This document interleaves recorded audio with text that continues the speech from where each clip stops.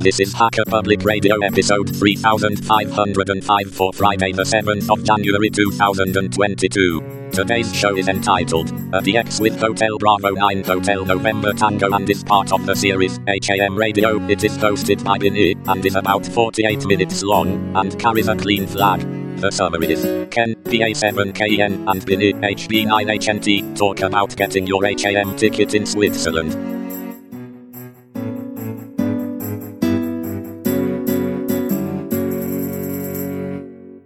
Hi everybody, my name is Ken Fallon and you're listening to another episode of Hacker Public Radio.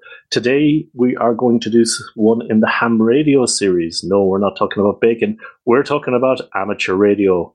Amateur, hams, dramatic actors, hams. See how funny that is?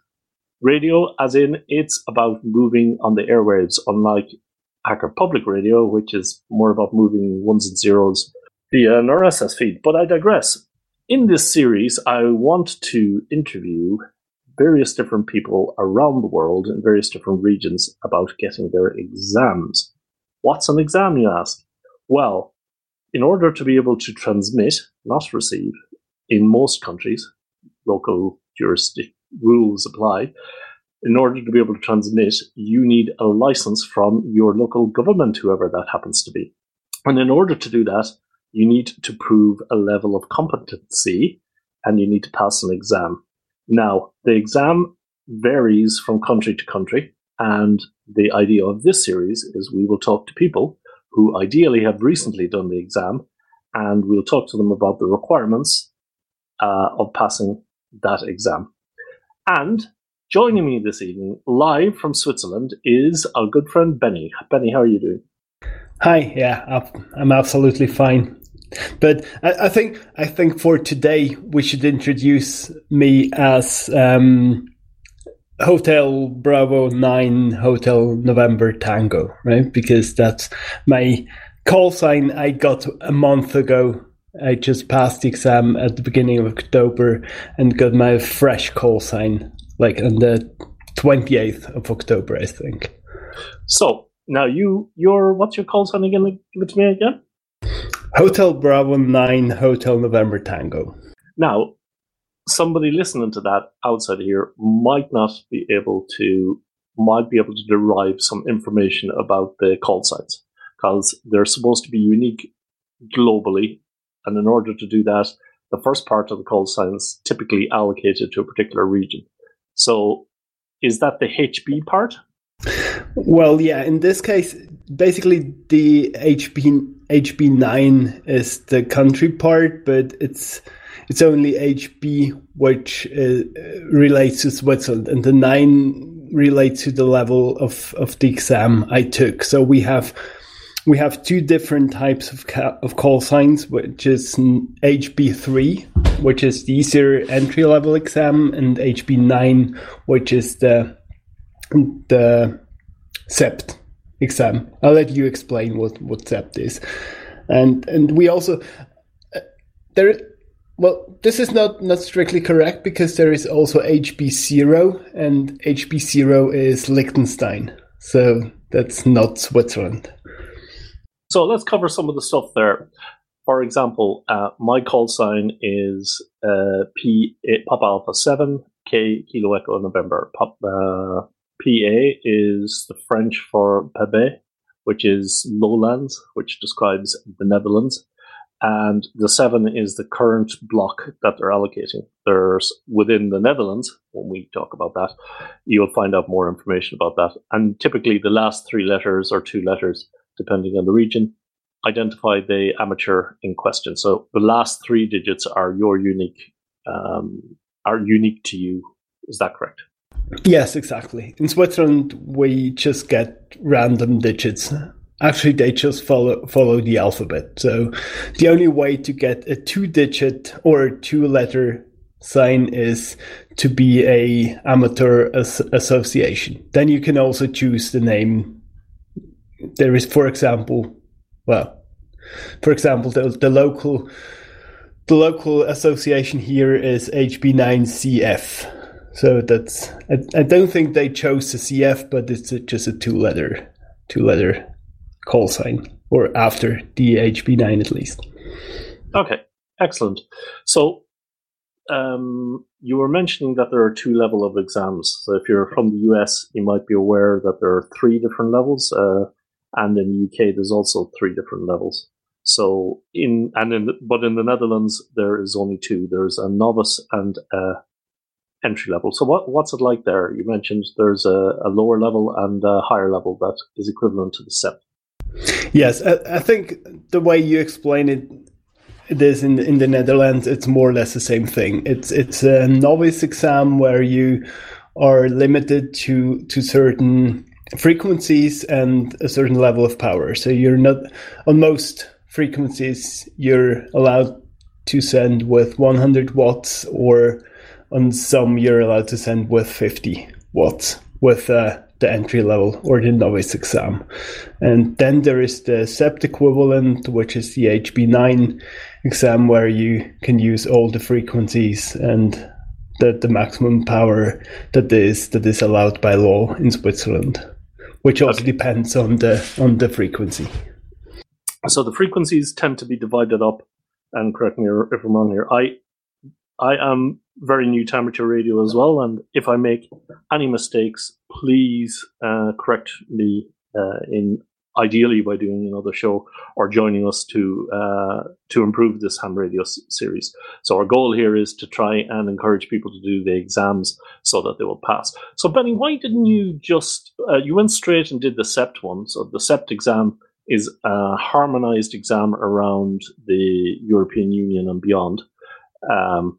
The European region, I guess, would be a word. And what it means is that it facilitates, if you wanted to come to the Netherlands, for example, you could use PA/HB9HNT/PP.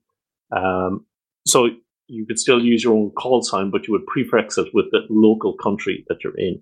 And one thing I noticed about ham radio is they're very much into knowing where you are. And it struck me as odd when I started, but then in order to know about propagation and distance, location is a very big thing in ham radio. So is that does that give an idea of what the SEPT thing is? Yeah, I think that's a pretty good explanation. Well, at least for the limited knowledge I have. I mean, I think it's a European thing, right? So it's basically valid in most European countries and some other countries that have agreements with European countries. But you can't just go anywhere on the planet and use your call sign. So you have to check whether either you're in the SEPT area, or you check whether your country or the country you're traveling to allows people from your country to use your call sign. If it doesn't, then you can't use your call sign. So I'll do another show about SEPT, or if somebody wants to ping me about doing another show or wants to submit a show about SEPT, we can do that and go into details. But for now, it's like a harmonized exam that says, well, if you've got a SEPT equivalent in Switzerland, then you can come to Ireland and you can broadcast there. And that actually allowed me to get a call. If you permanently move to another country within the SEPT region, you can then swap your call sign. But that's something for another show. You didn't have to take another exam, so you couldn't just swap the call. All right. Yeah, and you don't actually swap it. You get another call sign. So I have got. Sorry, just 1 second. Yeah, actually, I've got my ham license in front of me to make sure that I always remember my call sign during this show. So. Yeah, I haven't actually used a radio ever as such, due to long, complicated reasons, which I'll go into in another show. But so the idea with the SEPT licenses is that the idea, I think, with a whole ham radio licensing per region is that it tells other administrations the minimum level that you're at, that you're competent enough to be able to operate in that particular region. Would you agree with that statement? Well, is the statement that this is the goal of the SEPT license, or is the statement that the SEPT license achieves this goal? Because I agree with the fact that this is the goal of the license, but considering the exam I took, I'm not fully convinced that the exam I took showed a certain level of competence. You could do the exam by just learning a lot of questions by heart, and that's it, without knowing anything about electronics or radios. So my other call sign, the call sign that I earned was G5 Ken. So Golf 5 Kilo Echo November, and the G is Great Britain, I presume. And the 5 series is assigned to full amateur licenses. So in the UK, they have foundation, intermediate, and full. And again, there's different restrictions placed on you until you get the full license. But then that's equivalent to a PA7 in the Netherlands. And then, of course, equivalent to a HP9. HP9, yes. So, but it also means that if you're going to, for example, America on an expedition or something and you want to bring your radio, even though they might not recognize your certificate, it carries a certain amount of weight with it, so making licensing easier for you, I imagine. And I would also say that the purpose of the licensing in general is to set a minimum level of knowledge that if you're aiming a technical talk at people that are amateur radio enthusiasts, that you know everybody should know this amount of stuff. That's at least what I got coming from the exam. Would you agree? You seem to disagree with that, given the Swiss exam.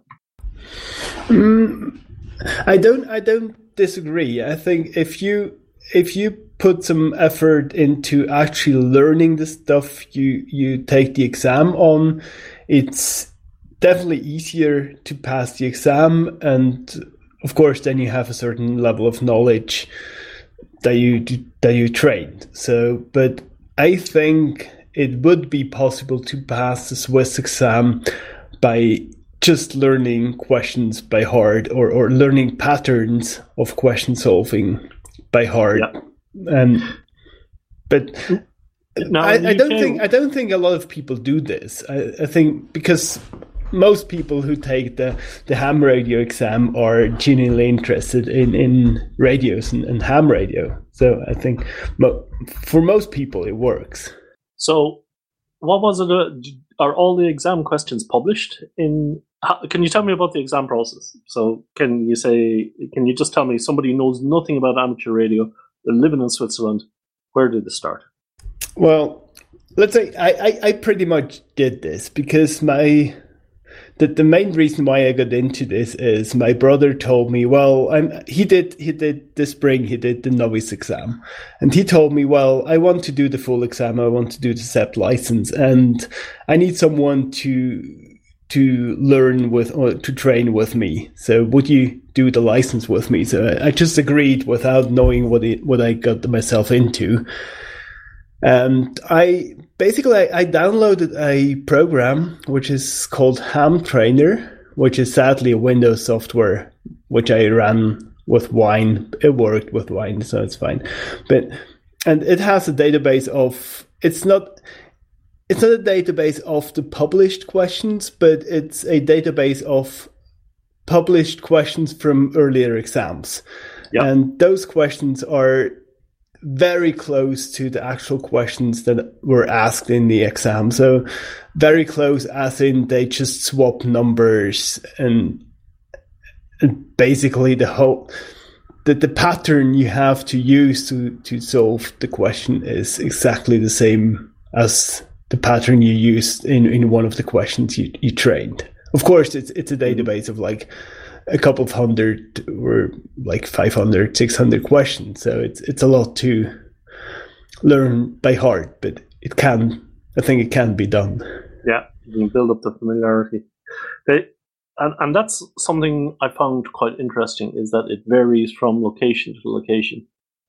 In the Netherlands, for example, the exams, while being done in Dutch, obviously, are also the exam papers are published afterwards, so you can download every exam that has been asked in the past. So that's a good thing. The bad thing is you're required, and might be a bad thing for you, Benny, given your profession. They don't publish the formulas that you'd be expected to know. You need to remember them.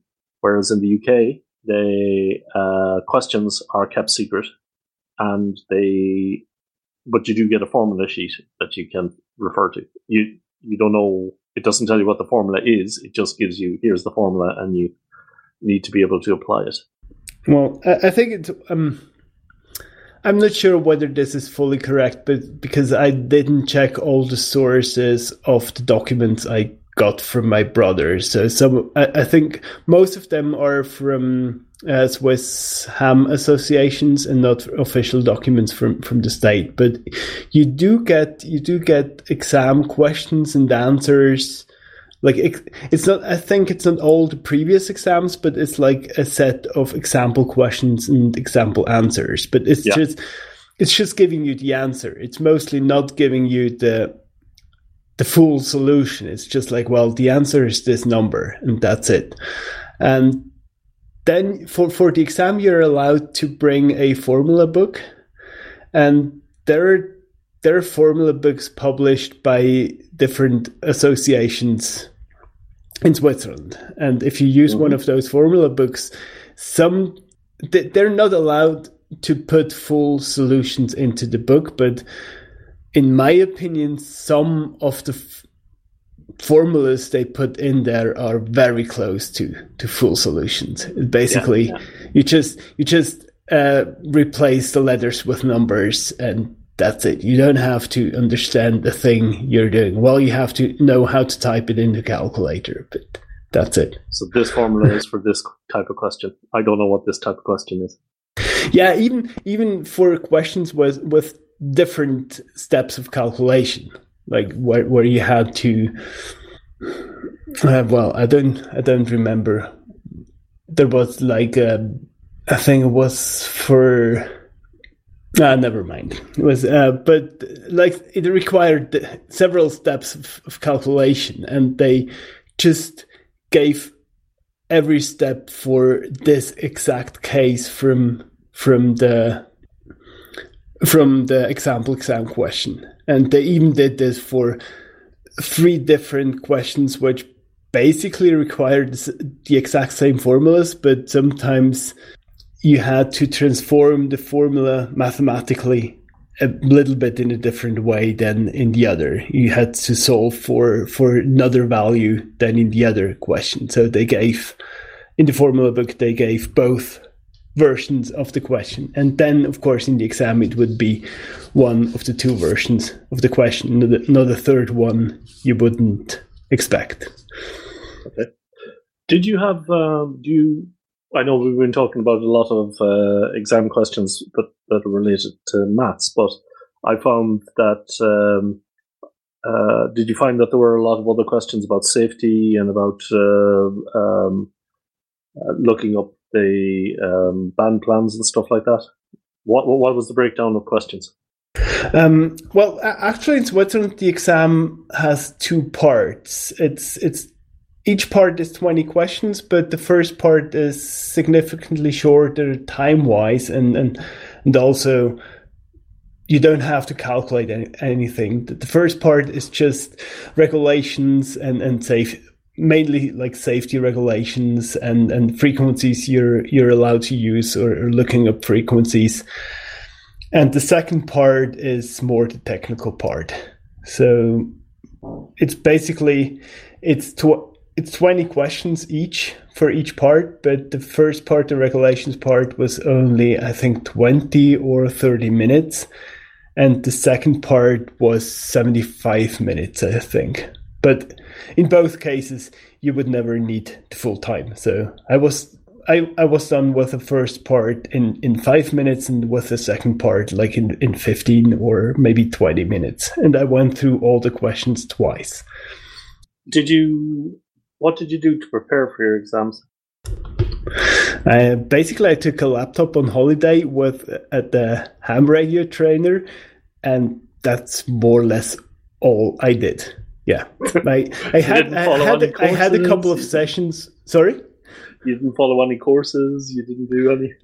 Well, yeah, there is a book. Yeah, that's true. There is a book geared towards the German exams, but the theory contained in the books is pretty much what you need for the Swiss exams. You don't go through the example questions in the book because they're geared towards the German exam and are quite different from the Swiss question. So basically, I went through some of the theory, the first like half of the book, and then went on to learn to train questions. And whenever something occurred that I didn't understand and that I wanted to know more about, I read up on this specific topic.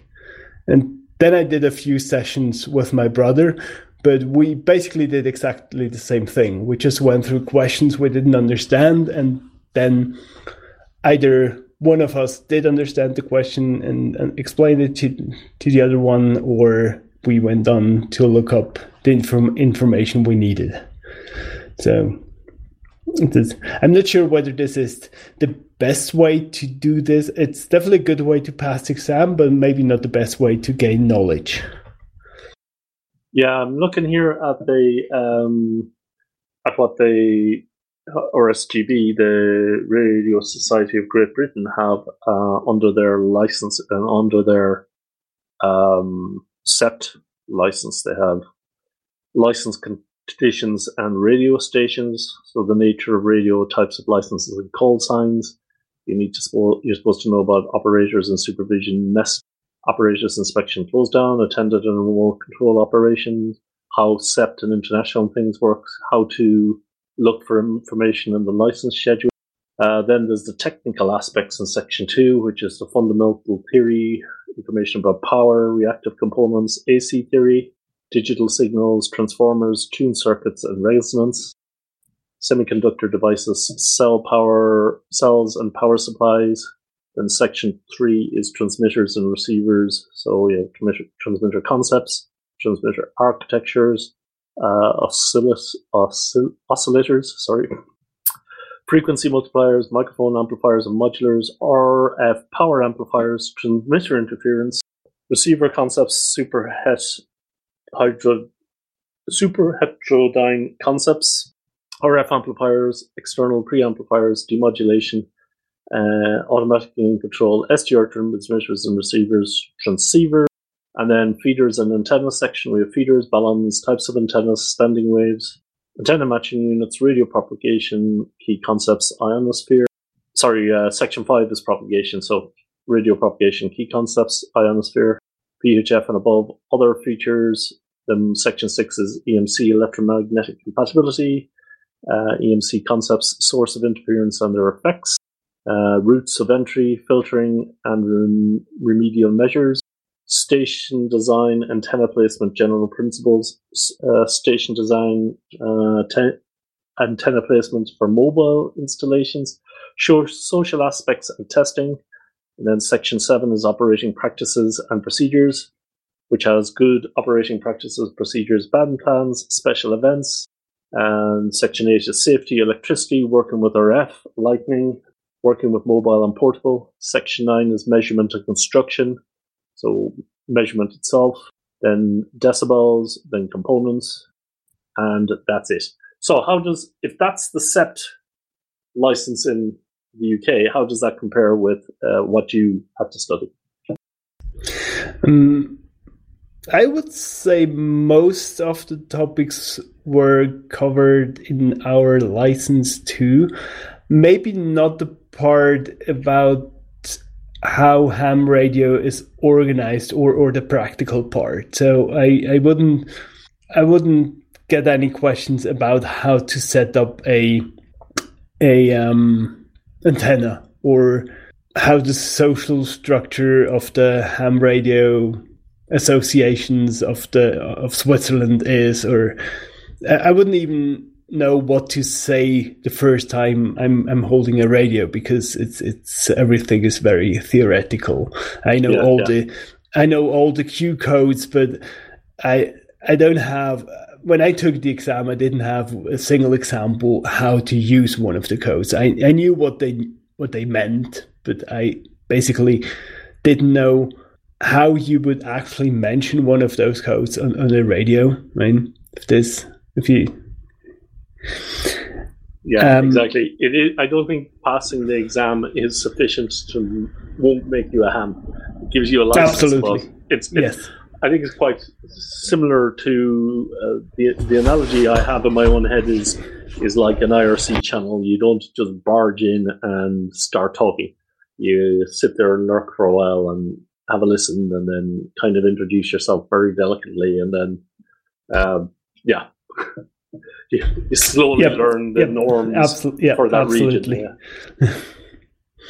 I imagine, having been a complete amateur radio virgin here now, so I'm desperately trying to look up the set syllabus. I imagine it must be somewhere if all the other amateur radio stations or amateur radio organizations are basing their minimum requirements off the interpretation of what a set license is, then it must be available somewhere.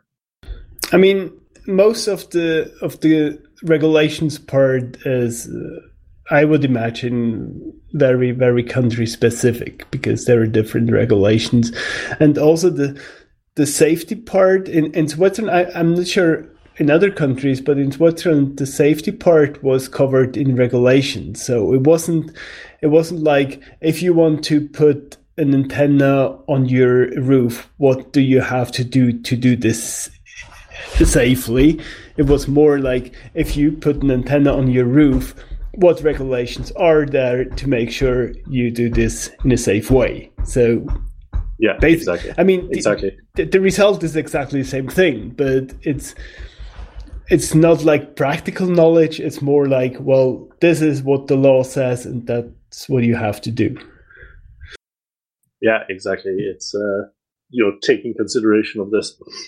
When I was doing my exam, there were a few tricky questions where they were asking two things at the same time about remote operation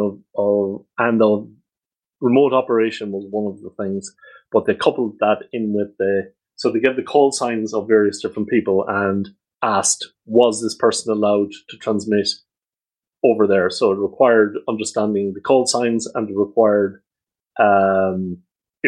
knowing two pieces of information that you were given, admittedly, but you needed to be able to consolidate that. Are the questions phrased like that, or are they just quite clear?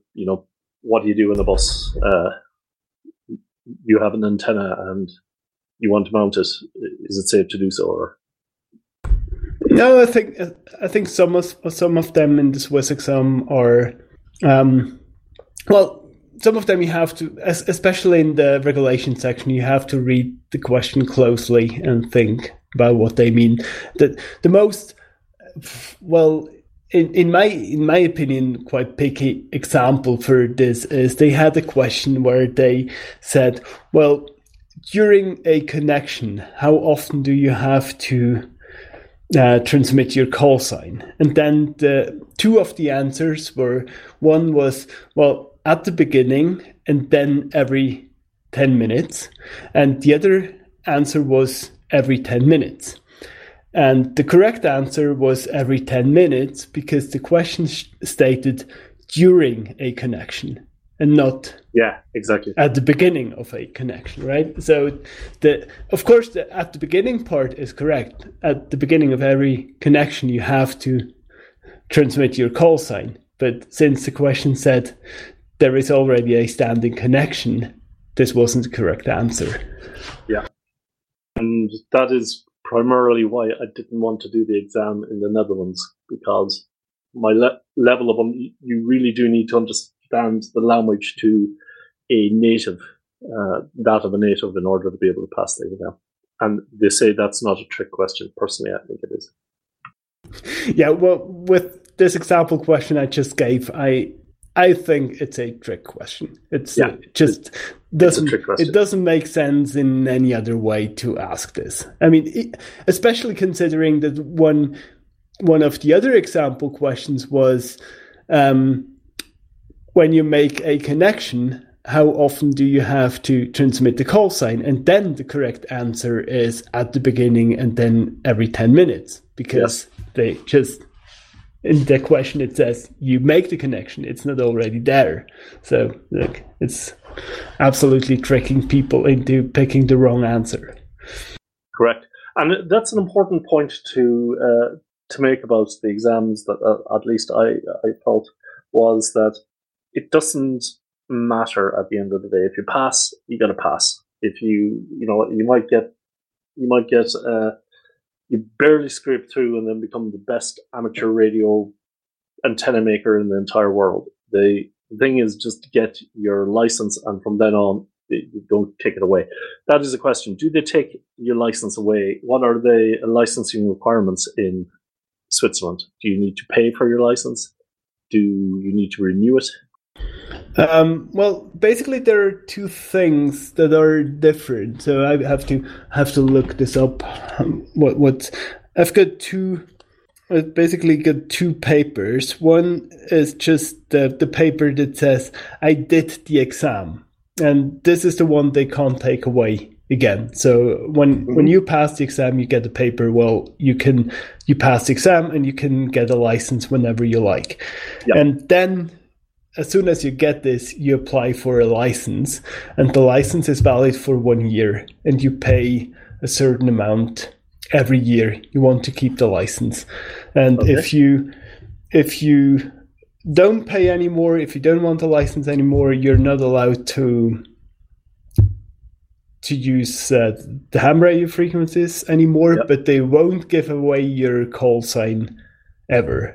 Well, I don't know what ever means. But so if you like 10 years later, if you decide, well, I want to get into ham radio again, you will get your old call sign you had 10 years ago. You will get it back. And you don't need to reapply for the exam. No, the exam you took is still valid. You just have to apply for another license, which you will obviously get because you passed the exam like 10 or more years ago. Yeah. Okay, very good. That is actually interesting.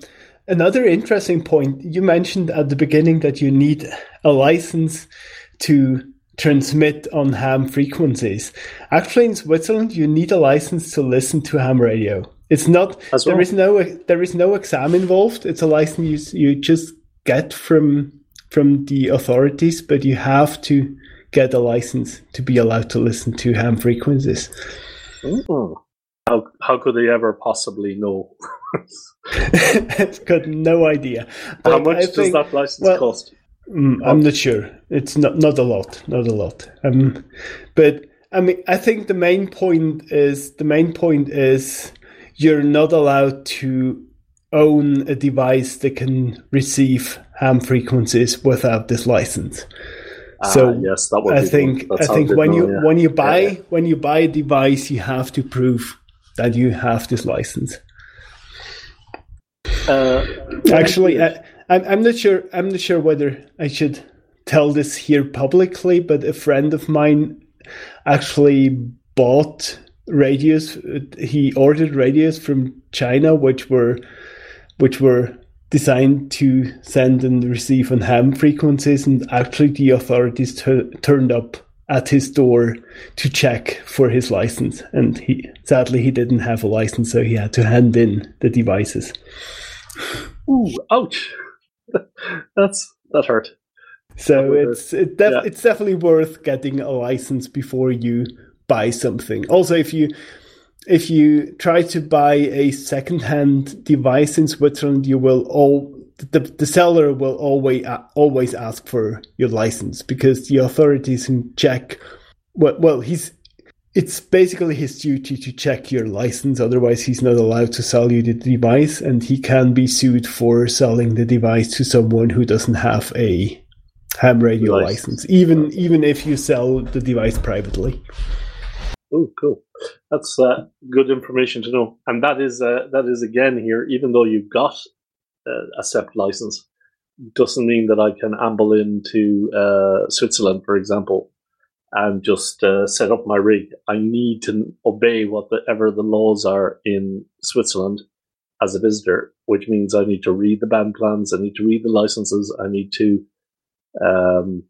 it's a lot less paperwork than if I was coming from America or somewhere, but there's still a onus upon you that not only do you need to obey the terms of your own license in the country that issued it, but you also need to obey the license terms of the country that you're in. Yeah, absolutely. So, main thing is not to panic. And the second thing is, why did you get involved? Why did you want to get an amateur radio license? This is probably the first question I should have asked, but maybe by the end of this series, I'll have it down. Well, I basically more or less already answered this question, because I never planned to get into ham radio and never basically wanted to do this. It was just my brother's fault. He just told me, well, I want someone to train with me, and I was like, well, all right, let's do it. It's basically the story behind this is my brother and I used to work in the same place, but then I quit, and now we don't see each other as often as we did. And then we tried to use some of the radios that work in frequencies you can use freely, but he wouldn't get through to my place on those frequencies, or at least with the power that's allowed.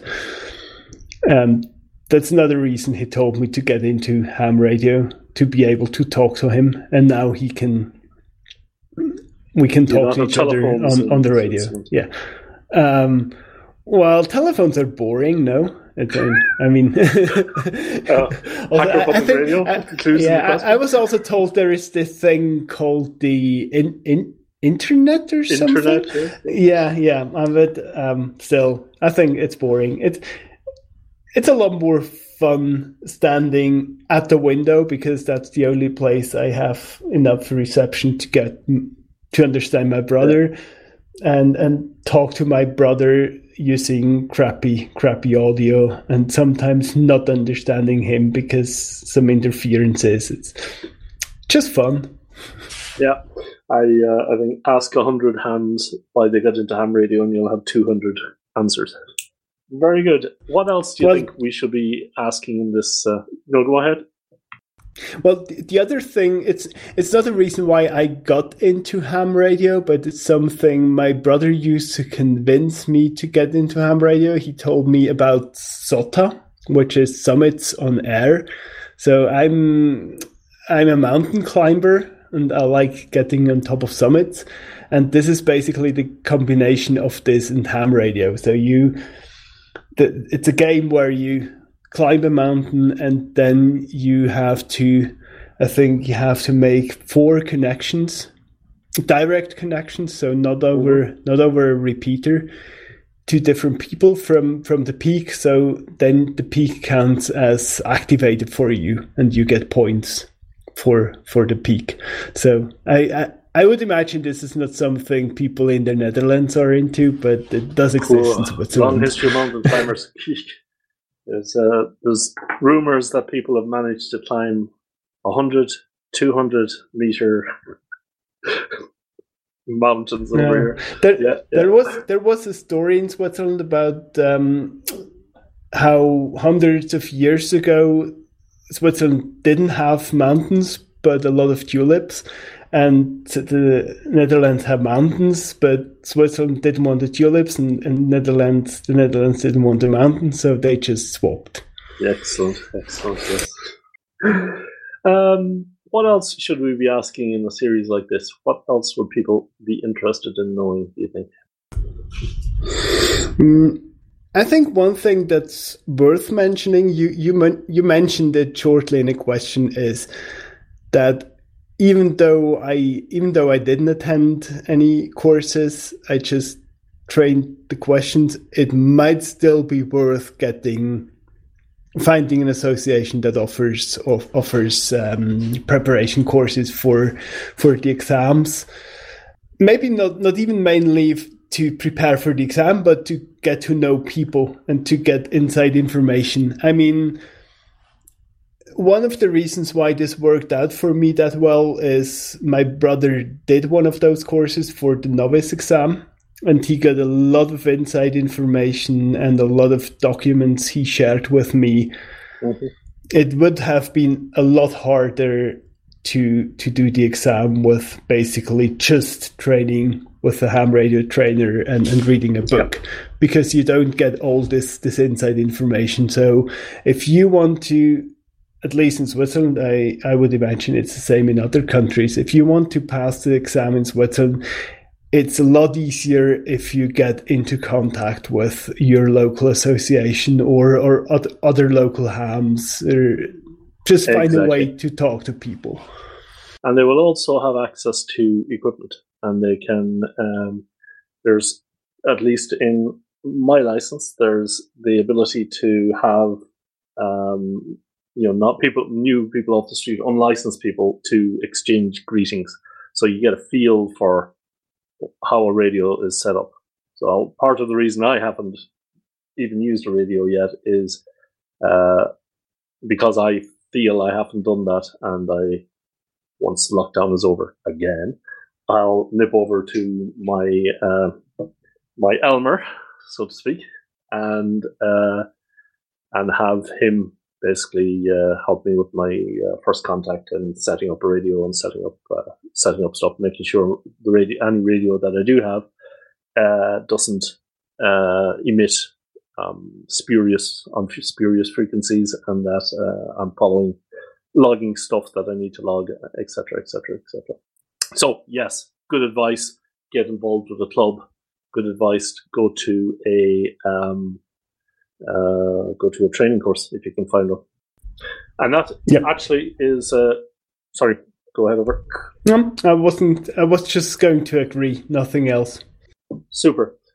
It's a good overview of how we're going to continue with this series. So if you're in another country and have done the exam recently, in the last, I say, 4 to 5 years, can you get in touch with us, please? And we'll use at least the experience that we've had of doing this interview with Benny here, about interviewing you and finding out about your country, finding out more about various different aspects of amateur radio.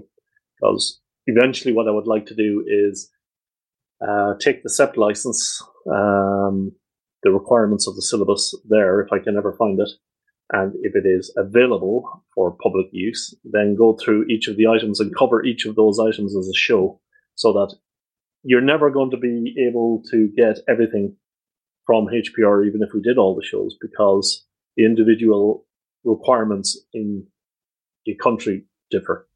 So as you said, Benny, you would need to know locally that you're not even allowed to buy a radio prior to having a license. That's something you need to know by attending the course, reading the local information. So that's what we're trying to get at here. There will be links in the show notes. Benny's already provided them to me for how, for what? What have you sent me? Well, basically, those are links to most of the things I mentioned during this this episode. It's the official links to the regulations from the authorities. There is a link to the documents containing the example questions. There is a link to the ham radio trainer, this Windows application that works fine in Wine. Well, there is actually one. Sorry, I have to mention this. There is one thing that didn't work in Wine, and this was fonts. So the Omega sign for resistance didn't work, and the beta for transistors for the, what do you call it? What's the English word? What do transistors do? Amplify. They've got a amplify. Yeah. So the rate of amplification. Exactly. That's it. Yeah. And at the beginning, I wasn't able to answer any of the questions regarding transistors, because I just didn't know what the black box meant there, because the application just showed a little, the box you always get if a letter isn't contained in a font. So yeah, but apart from this, when I figured this out, it was easy to do. Very good. And I think there is also a link to this German book I mentioned, which covers the theory for the German exam. And there, you don't have to purchase the book; it basically exists online. So the link goes to the online. And I think in Germany you have to know that it's somehow called level E and level A, and level E is what we call novice or HB3, and level A is the HB9. So Echo or is the novice level, and Alpha is the full license. Yes, and the books base on each other, so there is no way. I at the beginning I tried to read the book for the CEPT exam, and it didn't work because it's based on the other book. So you have to go through both books. And what else? Yeah, yeah, I think that's about it for the links. Yeah, with the CEPT thing, they have harmonized the full level, but they have not harmonized the next level. So some countries only have 2 levels, some countries have 3, and they're wanting to introduce 3 levels. This is my understanding that they are wanting to introduce the 3 levels. So the first one is done. The second one, some countries will recognize novice but by written permission. So it's not go to the website and enter your cert. It's you need to contact them, and then they may, on certain circumstances, allow you to operate temporarily in a country. So it's no hard task. Yeah, I think now that you mentioned this, just something came to my mind. I think that's just something I heard. It's not like confirmed information, but I heard that they are going to change how the exam works by the end of this year. So whatever I told you might not be correct by the end of the year. So that's another reason why you have to get into touch with local hams and talk to them, because you never know what changes they introduce to licensing. Yeah. Okay, Benny, thank you very much for taking the time to do this, and it's a good start to the series. Again, if you've done your amateur radio exam in the last 5 years, please get in touch. And even if you're busy with the process at the moment, that's absolutely fine. Please also get in touch so we can ask you what it's like in your area. Anything else you want to add? No, that's fine. Thank you for doing the show. And if you ever need a co-host for another ham radio show, just let me know. Cool. Even if I'm unable to provide some information, I can still ask like stupid questions or something like this. Excellent. Thanks, Bunny.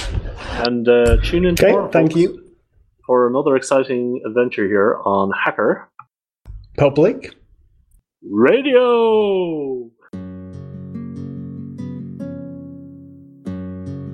You've been listening to Hacker Public Radio at hackerpublicradio.org. Today's show was contributed by an HPR listener like yourself. If you ever thought of recording a podcast, then click on our contribute link to find out how easy it really is. Hosting for HPR is kindly provided by anhonesthost.com, the Internet Archive, and rsync.net. Unless otherwise stated, today's show is released under a Creative Commons Attribution Share Alike 3.0 license.